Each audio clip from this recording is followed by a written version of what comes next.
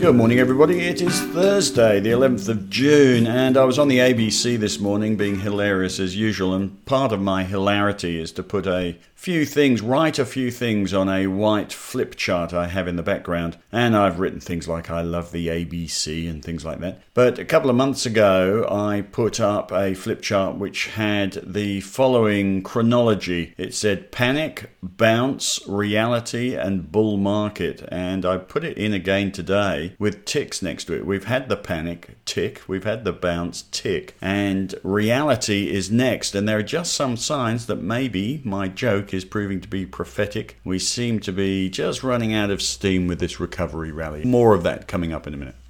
A few other things overnight. We had the Federal Open Market Committee, the FOMC, the Federal Reserve, give its monthly meeting, and it delivered the line that we expected, which is whatever it takes. Can you believe they're buying $80 billion worth of treasuries every month and $40 billion worth of mortgage-backed securities? This really is money printing gone mad again. At some point you assume the logic says we'll pay a price for all this, but for the moment, don't fight the Fed. And they also told us rates are on hold until 2022. I would say they're probably on hold till 2022. The other event overnight, which got a lot of headlines, was the OECD economic forecast. They have said that a second wave is just as likely as not, and they have a nice little video which I've put in the strategy piece today of what the economic projections are depending on whether we have a second wave. A second wave, a relapse, is clearly the biggest risk, but there is a feeling, the markets are ignoring the risk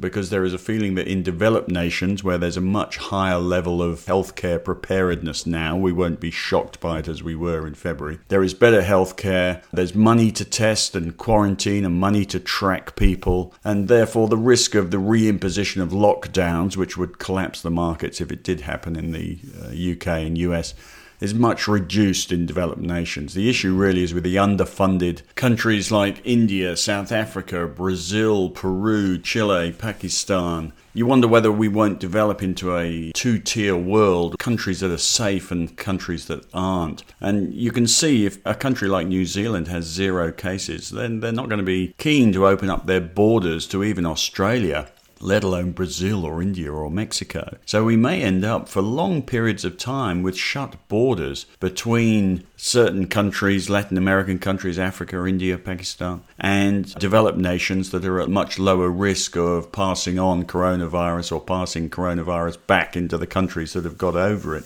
You sort of think about it from the point of view of airlines and travel companies and hotels and leisure, but really the impact is going to be from those, or the impact on the stock market is going to come from the third world nations. It's going to weaken global economic growth, and that, like trade talks and everything else and coronavirus, is going to have an impact on the market as people downgrade GDP forecasts into something far more benign than the markets are currently anticipating. The chart of the case numbers is in the strategy piece today from the Financial Times, and you'll see the United States cases are flatlining, they're not falling. United Kingdom's falling, but there is still constant increase in South America, Mexico, Pakistan, India, Brazil. There is a two-tier thing going on. It's quite clear we are not out of this yet.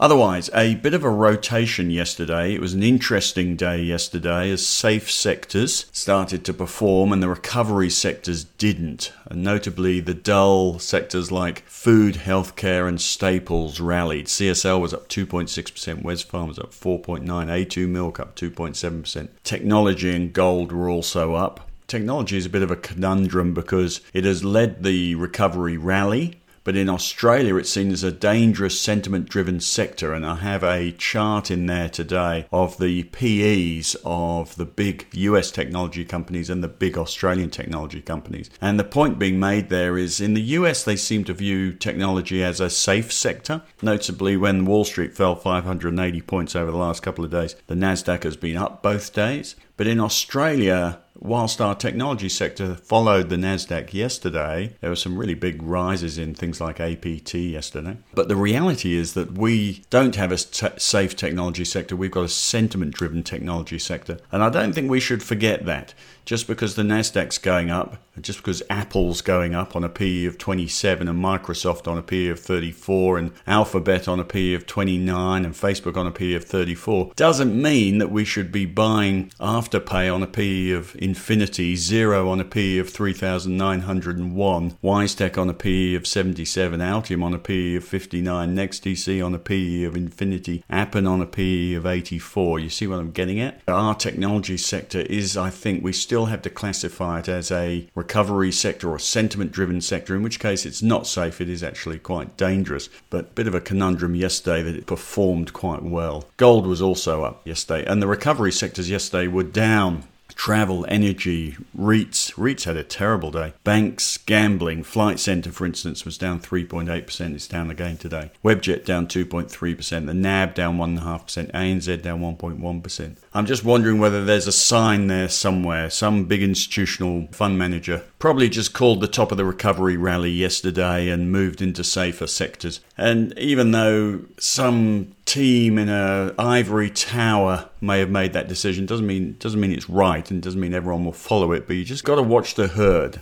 All we really have evidence of is that some big institutional fund manager probably sat in their morning meeting yesterday and called the top of the recovery rally and decided to move into safer sectors. Now, they aren't necessarily right, but this game is about, especially in volatile times like this, it's about watching the herd.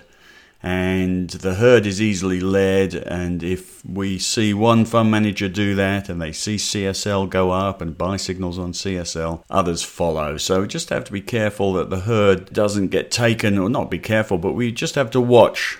This is all about herd watching. Watch that the herd doesn't adopt this let's go safe and let's dump recovery. We've certainly had a couple of days of that looking like the case. I think it's a bit early for us to call the small top, but we have discussed asset allocation for the first time since March the 23rd today.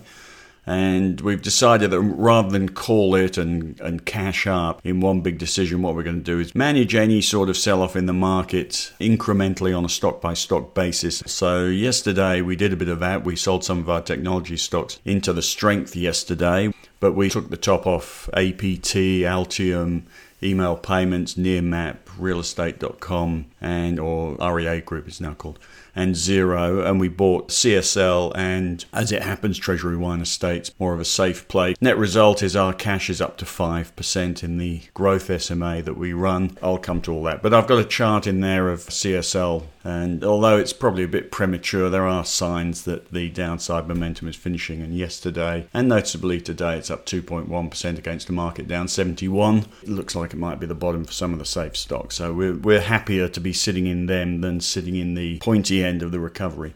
So strategy summary today is ASX 200 overbought but still firmly in uptrend. The RSI is now on a daily chart is now 83. Over 70 is overbought, so we're very overbought.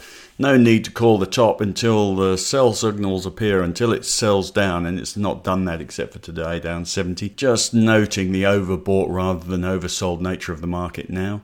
We are seeing a small top in some overbought stocks. We are responding to sell signals now on a stock-by-stock basis. As I say, we've taken the top off some technology stocks into yesterday's strength. It looks like on the charts we've probably gone a little bit early, considering the Nasdaq's relentless progress, but worth making the point that the Australian technology sector is not the US technology sector. It is not a safe sector. So happy to have done that, even though the Nasdaq's still going up. And worth saying that we're not selling forever. Our excitement in selling is that we do love having some cash around, so that if things do fall over, we've got cash around to buy stuff. This is not a we hate Afterpay or we hate Altium, which is how half the market thinks any sort of sell decision is. This is selling some of the stocks we like, some of the stocks that we will keep on our watch list, and some of the stocks that we'll buy back when the market conditions look better. Banks are still going up, but notice a couple of days of selling off. We wouldn't be surprised to see some of the recent froth come off that sector, but again, on the charts, no real reason to call the end of the recent rally. As I say, cash in the growth SMA is up 5%, which is not a deliberate cash up move.